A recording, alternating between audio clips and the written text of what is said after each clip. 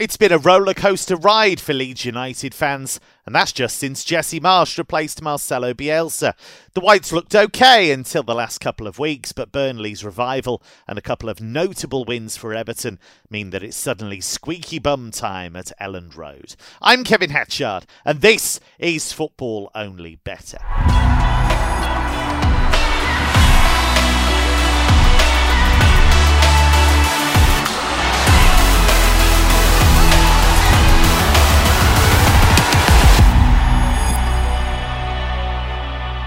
It's never squeaky bum time if you listen to our top team of tipsters who are on fire at present. Betting expert Mark O'Hare is with us once again. Mark, Leeds go to Arsenal this weekend with the Gunners chasing a top 4 spot. It's not going to be easy for Jesse Marsch's team. No, it's not. This is a really difficult tie considering the circumstances, and I have bigger worries now about Leeds in terms of their survival prospects. You mentioned the resurgence from Everton and Burnley as well, and Leeds do have a tricky run-in starting this weekend, and also those key injuries as well, which are starting to bite yet again. And we've gone over old ground, I think. Well, I've mentioned this a few times, but Arsenal at home to the bottom half tends to be their sweet spot, really. In fact, if you look at their campaign across all matches this season, take out the top 4, Arsenal boast a 68% win rate, which is really, really strong, very, very consistent. And at home, they've won 11 of 14 against non-top 4 opponents as well. But the last time Arsenal finished in the top 4 was 2015-16. So if we take their seasons or games since 2016-17, they boast a 74% win rate at home against bottom half opposition, which is obviously very, very strong. It's a very sort of flat track bully mentality, considering, it's nowhere near the same Arsenal team that were challenging for the title in previous years under Arsene Wenger. So, and then you sort of look at their record in terms of odds-on favourites at home at the Emirates in that same vein, or actually just take the last 100 games of Arsenal being odds-on favourites in the Premier League. At home, they've got a 74% win rate as well, which is superbly strong. So, if we turn that 74% probability into odds, it would give you 1.35. Now, obviously, that's not how you work out a value price or set your prices at all. But I think it gives a good demonstration on what Arsenal can do and what they can achieve and what prices they could or would be around. And they're trading close to sort of 1.5 to beat this Leeds team this weekend. I think they are valued to win this match.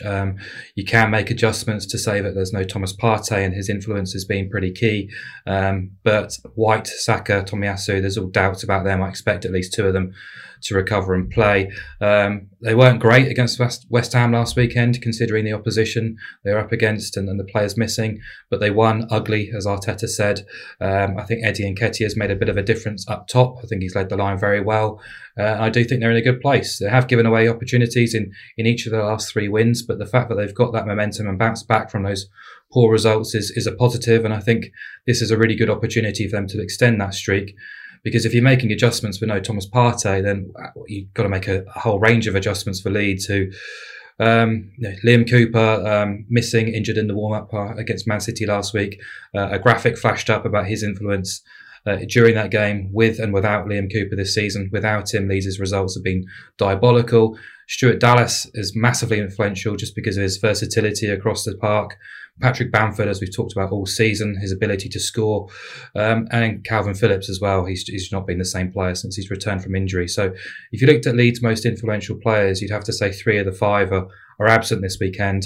4, the 4th one isn't 100%, and the other one is the goalkeeper. So reliable operators missing. Leeds tend to toil against the best teams, 10 defeats from 10 against the top 6 this season, conceding 42 goals. I actually thought they competed really well against Man City for the most part last week, conceded some sloppy goals from set pieces, but obviously the atmosphere definitely helped.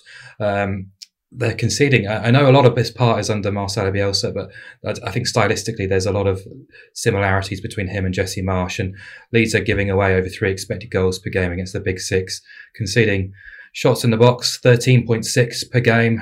Very unsustainable figures really. So I think they're up against it this weekend. I think Arsenal win. You can back Arsenal -1 on the Asian handicap, but around about 1.78 on the exchange. It means you get paid out if Arsenal win by 2 goals or more. Get your money back if they win by exactly 1. So I think that's a fair enough way in. Odds compiler Mark Stinchcombe, who is on terrific form right now, is in the starting three for this one. Stinch, Jesse Marsch came in. I think anybody who'd seen him in his previous jobs knew that he wasn't a guy who was going to come in and try and dig out 1-0 wins. That's never been what he's about, which I presume is why Leeds were attracted to him in the first place. But do you think there's been a significant improvement, or do you think they're still in massive trouble? I think it's probably difficult to quantify really, because I feel there's a lot of teams in the league that have been involved in matches where they don't have anything to play for, and that's probably cut out to give us a clearer picture. So, for example, Leeds are in a relegation fight, and I didn't think that after Jesse Marsch picked up a couple of good results, I thought they were done and dusted. But because Burnley have all of a sudden accelerated up the table, and Everton have also picked up the odd win here and there, you think of Burnley, beating a Wolves team with nothing to play for, beating fellow struggler in Watford, other victories as well. It's just all of a sudden, I mean, even Brentford aren't out of it, and it's just, I think it's just difficult to say. I think he's been handicapped massively, as Bielsa was, with these recurring injuries. Now, I don't know if that's somebody's, I don't want to say fault, but there's always been a lot of talk about how hard Bielsa trains his players, and generally when Bielsa leaves a club, it's because the club's or the team is on a downslide. And is that because he's overworked the players? You think about Marseille, think about Athletic Bilbao. So, and if that's the case, it is maybe could be too far back for Leeds. I don't know. Maybe the saving grace is Everton's fixture list. Yeah, I rate Jesse Marsch, don't get me wrong, but whoever took that job was in a very, very difficult position. If you're hamstrung with no Patrick Bamford, who scored, a high percentage of their goals over the last few seasons, and you're having to play, wingers up front in the likes of Dan James and Jack Harrison and Rodrigo now and again, and no Calvin Phillips a lot of the season as well to dictate things. And Mark mentioned Stuart Dallas is such a big influence in that side. Yeah, it's difficult. I would feel sorry for him because I think he got treated a little bit harshly at Leipzig. I think he could have turned things around there, but unfortunately, because Tedesco's done such a good job at Leipzig, it's unfortunately going to be labelled probably that Marsch was a failure. But as we mentioned before, he'd done a terrific job at New York Red Bulls in America. That probably doesn't sound very good, but he innovated the way they played. They finished top of the Supporters' Shield. They played really good football. I also think he took Salzburg to the next level. I was very, very impressed with how they played when they faced both Liverpool and Napoli in the Champions League. So long term, I do think he'll be a good manager, but at this moment in time, I think he's having to deal with a lot of personnel problems, which really aren't helping him. The rock star of trading, Jason Murphy, is back with us this weekend. Jason, it's a really tricky one for all the reasons the guys have outlined for Jesse Marsch. Putting those three up against each other, Burnley, Everton and Leeds, who for you looks in the most danger of the three? Well, the market will tell you clearly it's Leeds because of the way it's priced. I think they're a little bit short, and I think Burnley are a little bit big, but with 4 games to go, 5 in Everton's case, anything can happen. Run of variance can be a massive, massive factor in the next couple of games. Where you can try to identify a bit of an edge is motivation with games left to be played. I think Burnley, part of why their price is so big is the market has identified those couple of games against Aston Villa with arguably very little to play for. And motivation is massive. On average, when the team is on the beach, you'll see the market move half a goal. So if 2 even teams are playing at a neutral venue, 7-4 for home advantage, 0.4 of a goal is about 6-5. But it actually goes a bit further, like it's into about 11-10 when you consider one team isn't going to be motivated to make a few changes, etc. So I think Burnley are benefiting from that. Arguably, Everton, last day of the season, Everton go away to Arsenal. That's not a game you want to be playing if Arsenal are still going top 4 and you're needing a result to stay up.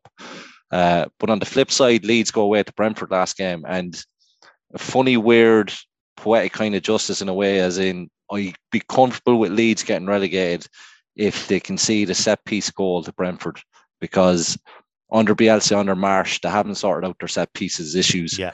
They've conceded the most from set pieces and penalties in the league this season, 23 goals. And if one team's going to exploit it, it'll be Brentford. Arguably, that's not saying it's the case, but Sam Allardyce would have sorted out the set pieces. Some people lead you to believe. So it's like, yeah, each team, I think, if any of those teams win their remaining games, like, they're going to stay up. It's arguably all in their own hands. But in fairness to those three teams, and I think Stinch was alluding to it about the teams above them, and we might have spoken about earlier teams being in the same bracket. I think like Brentford and Southampton are maybe a little bit lucky because they haven't had the injuries that Leeds have clearly had. Burnley, Ashley Barnes, massive miss all season, starting to get fit now. They didn't get the best out of Cornet. And then I think Everton and Benitez were very unlucky with Richarlison, Calvert-Lewin. Yeah. Mina missed a lot of the second half of the season. We've seen the difference he made in terms of attitude, but also, being able to win the ball when he came in last week against Chelsea. So there's a very good player, lad on Twitter, Ben Dinnery, who's excellent for like Premier League injuries and news updates. I'd nearly like to see a league table of like squads and players missed through injury. And I think those three teams that are fighting relegation are well up there. And maybe the Leeds is self-inflicted by working too hard. But it just goes to show you need a bit of luck, whether you're going for a quadruple or fighting to stay in the league.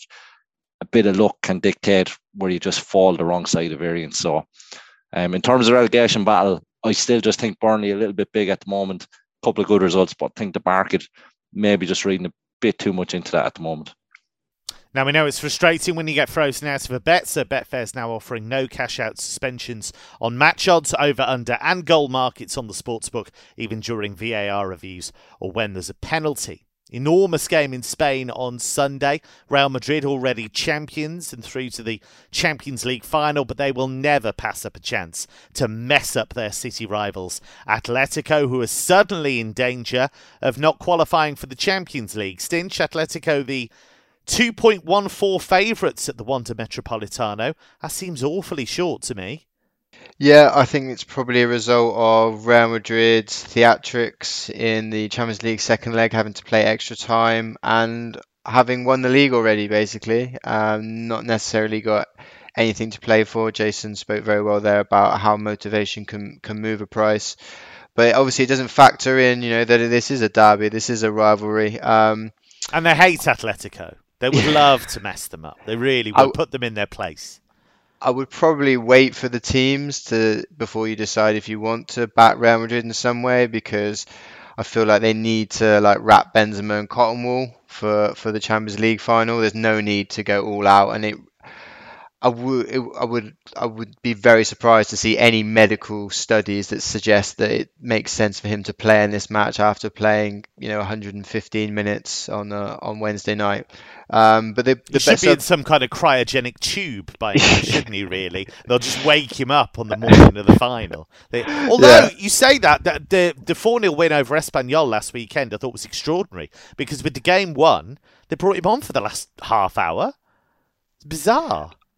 I think probably similar to how Salah plays a lot of minutes at Liverpool as well. He's just desperate to play and desperate to score. And it's quite good, really, or quite nice, I would say, to see players. We often see players maybe in the past, maybe going back sort of before 5 years ago, that they've already peaked by the time they get to this age. But it almost seems as though these guys, Messi, Ronaldo, etc., increasing the bar now in terms of age, which I think is really fantastic and refreshing to see. And I kind of feel Lewandowski's another one. I mean, Lewandowski, the way he looks after himself, he's pretty much on the fitness level of a 25-year-old, you'd say, but he's 34. It's remarkable. Yeah, I mean, maybe it's because, now we're in 2022, there's a lot more data, science is a lot more evolved, and these players are getting a lot more intuition on how to look after themselves and be ready for long periods of seasons, because 9 months of intense football is a lot on a body. So I think it's really, really impressive. So yeah, in terms of this match, because without knowing the lineups and expecting Real Madrid, we can definitely say at worst, Real Madrid should be a little bit tired after what happened on Wednesday night. I was looking at the under 2.5 goals, to be honest, at 4 to 5. Generally, it was 5 to 6 yesterday, so you already seen that's been clipped in a little bit. generally when these two play each other, they are low scoring games. The last 6 meetings have seen just 7 goals, with them all under 2.5. I feel with Atletico sort of just being on the cusp of that last Champions League spot, Simeone surely, I think, in his mind is going to play this out of, okay, we don't concede, and then if we can get a goal, that's a bonus. I think it's going to be quite cagey in that regard. I mean, and then that's taken into the context of the game. Even without the context of the last 5 meetings in the league, you look at the expected goals on average across those games, it's been less than 2. So I think that plays a big part as well. And if Benzema doesn't play, yeah, that obviously massively helps with less goals. I mean, he's got 41 goals this season from an expected goals of 31.92. It's just an incredible overachievement. You look at him in the Champions League, especially 15 goals from 7.1 expected goals, and that's including penalties, which are up at 0.75. So that's yeah, beyond belief, isn't it, really? I mean, that's going to break poor old Jake's XG records if that carries on. I mean, you would expect some regression. Obviously, expected goals is based on average player, and we know Benzema is an above average player, but just to continue maintain it is just ridiculously impressive. He's 1-3 to win the Ballon d'Or, just on a sort of a side note. And obviously, yeah, he's scored a lot of goals and they've won La Liga, but if Liverpool win the Champions League, surely somebody like Sadio Mane at 16-1, having already won the African Cup of Nations, has got to be up there with a chance. Sorry, what price did you just say Sadio Mane was? Yeah, 16-1. Just to get big to me, Jason. Go on. Well, just give a bit of context around this. The rules have changed on how Ballon d'Or is decided this year. So previously, it would have taken into consideration a player's career performance, but now it's purely to be done on the season, and the season as well is a normal European football season, so any World Cup performance later in the year doesn't come into it. So if you consider what Benzema has done this season and the numbers you've spoken about and high profile games, a couple of hat-tricks, the Panenka, a lot of these awards can be narrative driven, and he's driven a narrative there himself to put himself as the favourite for it.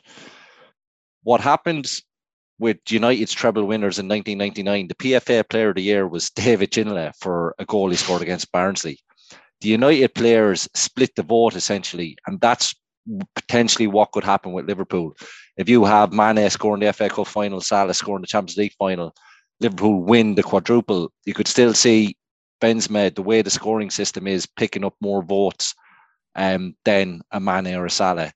So yeah, it's always read the rules before you go looking at these markets. So those are just important factors, and when it's subjective as well, narratives can really drive it as well and how people vote.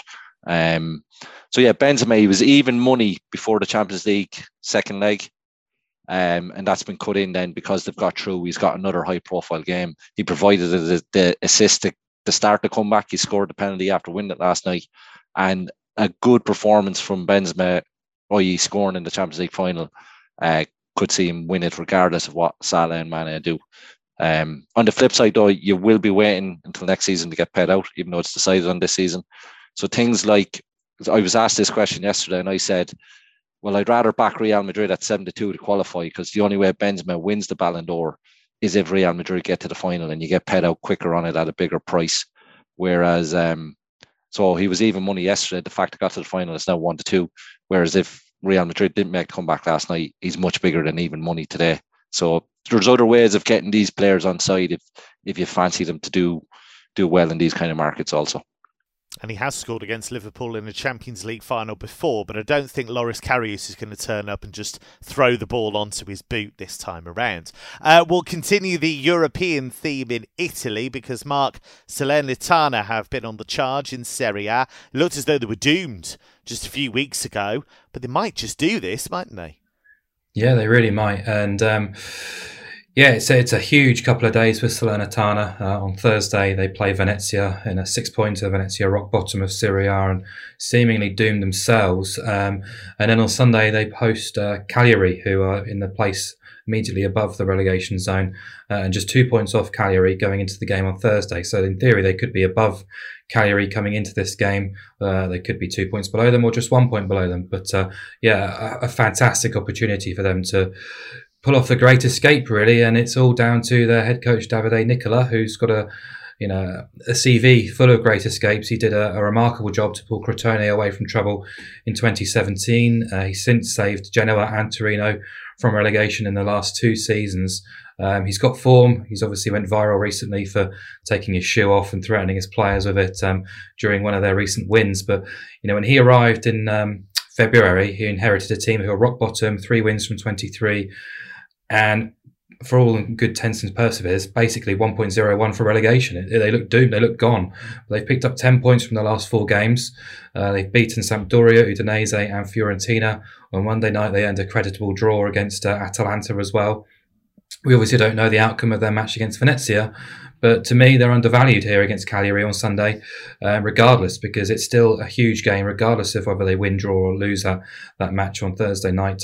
Because after a brief resurgence through the winter, Cagliari have slipped back into their poor ways, 7 defeats from 8 recently, and I think more worryingly for me, their away defeats at Genoa and Spezia were pretty lifeless affairs, and that's been the issue. Cagliari, an island club, of course, based in Sardinia, don't tend to travel well traditionally, and that's been the case again this season, with 10 defeats from 17 on the road, 13 away goals, and conceding around 2 goals per game on average away from home.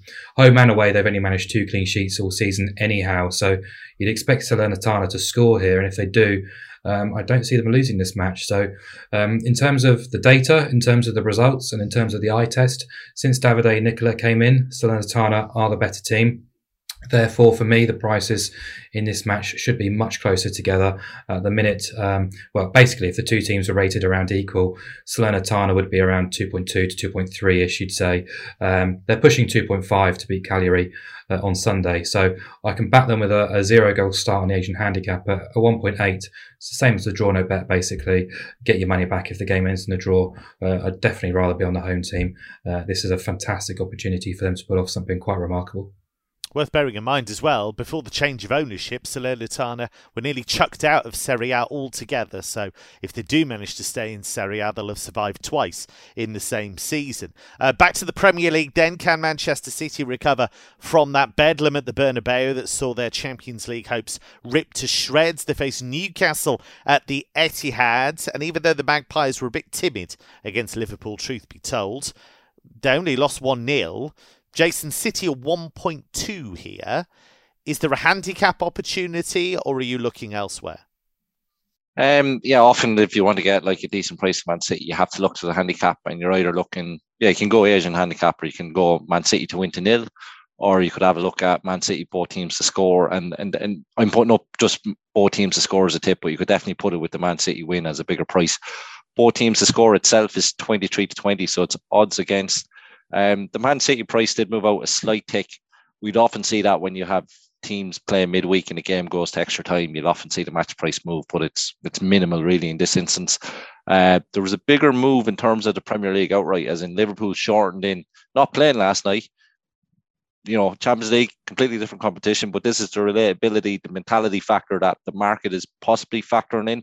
Maybe Kyle Walker, I'm not sure his injury status. Maybe he's gone for the rest of the season, which will impact. He didn't look good, did he? Yeah, will impact City's last remaining couple of games.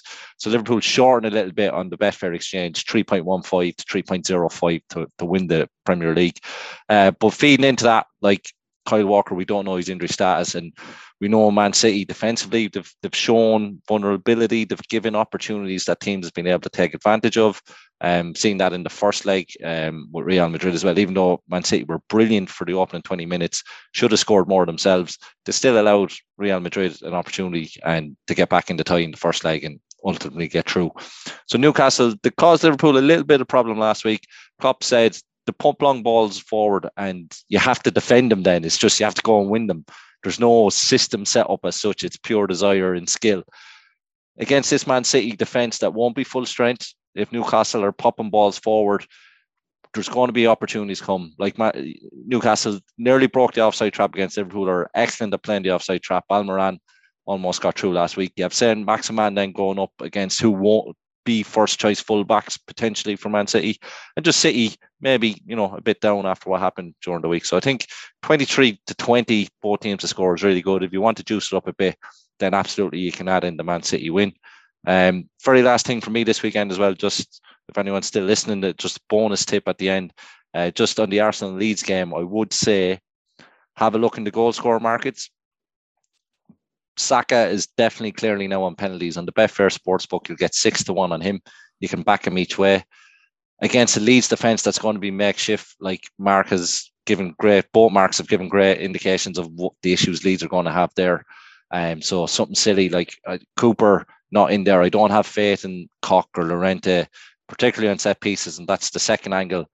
If Ben White, he's 50-50 play at the moment. If he doesn't start, have a look at Rob Holding. Scored last week. He's 25-1 first goal scorer. Given Leeds' issues on set pieces, there's definitely value in there. But if you're doing a Betfair bet builder, that holds true. So you can have a look at Saka. First goal scorer is too big. Have a look at any time or shots. And likewise for Holding, if he starts, even just to have a shot or shot on target, could be a nice price to put in a bet builder. And if you do go for that bet builder, worth bearing in mind there are fantastic Accused Bet Builders offers running every day. Bet £10 on Accused or Bet Builders, receive a £2 free bet to use on Accused or Bet Builders. T's and C's apply. Let's head stateside because Stinch, you've got an MLS pick for us.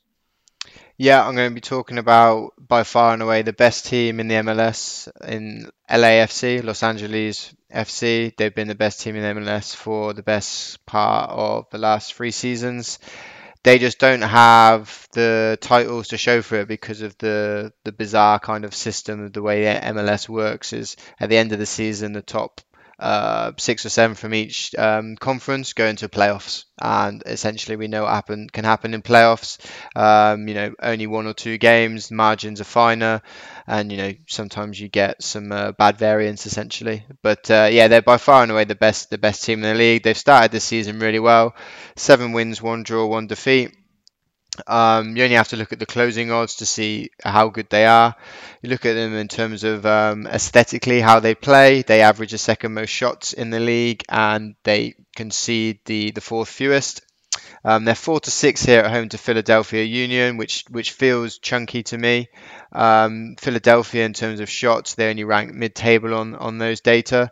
But to kind of put into context, really, like how this side kind of goes about their football tactics, essentially.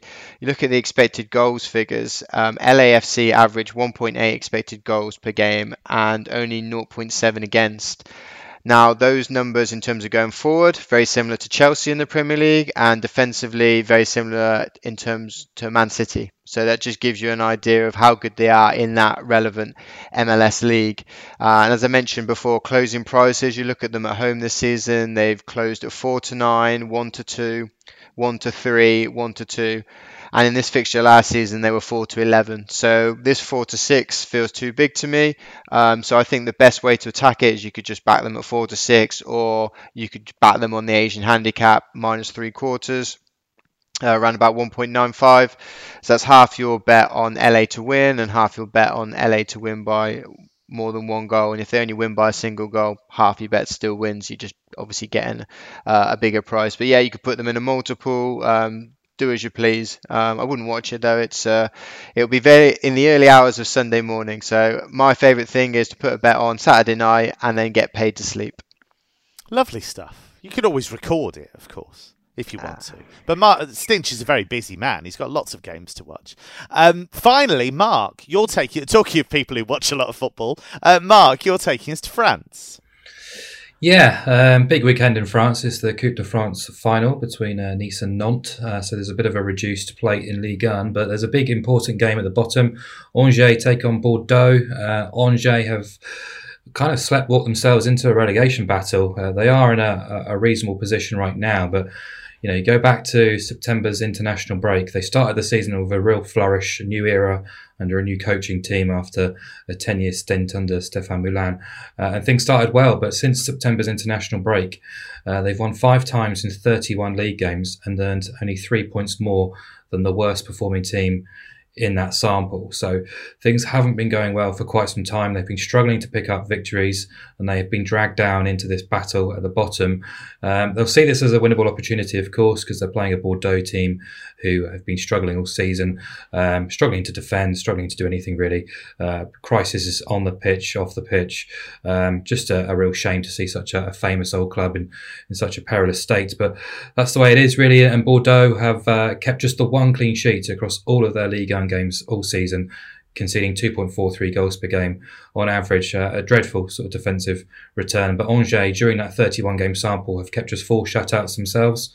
And I think both teams will see this as an opportunity to, Angers to pull clear of the relegation zone and try and secure safety. But Bordeaux, they're 4 points adrift of the relegation playoff place with just 3 games to play. So, getting very close to win or bust for them. So they will give it a go. They have done in recent weeks. They do tend to be quite erratic in their approach defensively, as I said, pretty dishevelled. But going forward, they have got players who can make a difference. So, yeah, I'm just expecting, rather than a traditional low-key defensive 6-pointer, I think both teams will see this as an opportunity to pick up points. So I'm expecting an open game, an attacking game. Tends to be the way with Bordeaux. They've seen both teams to score winners than any team in France this season. 69% of their league games have seen BTTS, 3.77 goals per game on average. And both teams to score has been the right selection in 11 of their 15 against the bottom half. And interestingly as well, it's been the right selection in 15 of Angers' 21 against teams in 8th and below. So against the very worst teams in the division, they tend to score and concede. So yeah, both teams to score is around 1.84. If you look at the league on average, both teams to score is around about 54%. So pretty much bang in line with what the odds probability are here. And I don't think that is the case. I think we've got 2 of the very worst defences in the division and 2 teams absolutely desperate for points, which I think occasionally terrible defences are a recipe for goals just as much as clinical forward lines. So yeah, I'd have both teams to score a little bit shorter than it is. And given Bordeaux's financial worries, it really could be quite literally win or bust. That's all we have time for on this edition of Football Only Better. Please do remember to gamble responsibly. We've got a special midweek edition next week. Loads of Premier League games on the horizon, some really big ones as well. So make sure you tune in for that special show. From Jason, from Stinch, from Mark and from me, it's goodbye for now.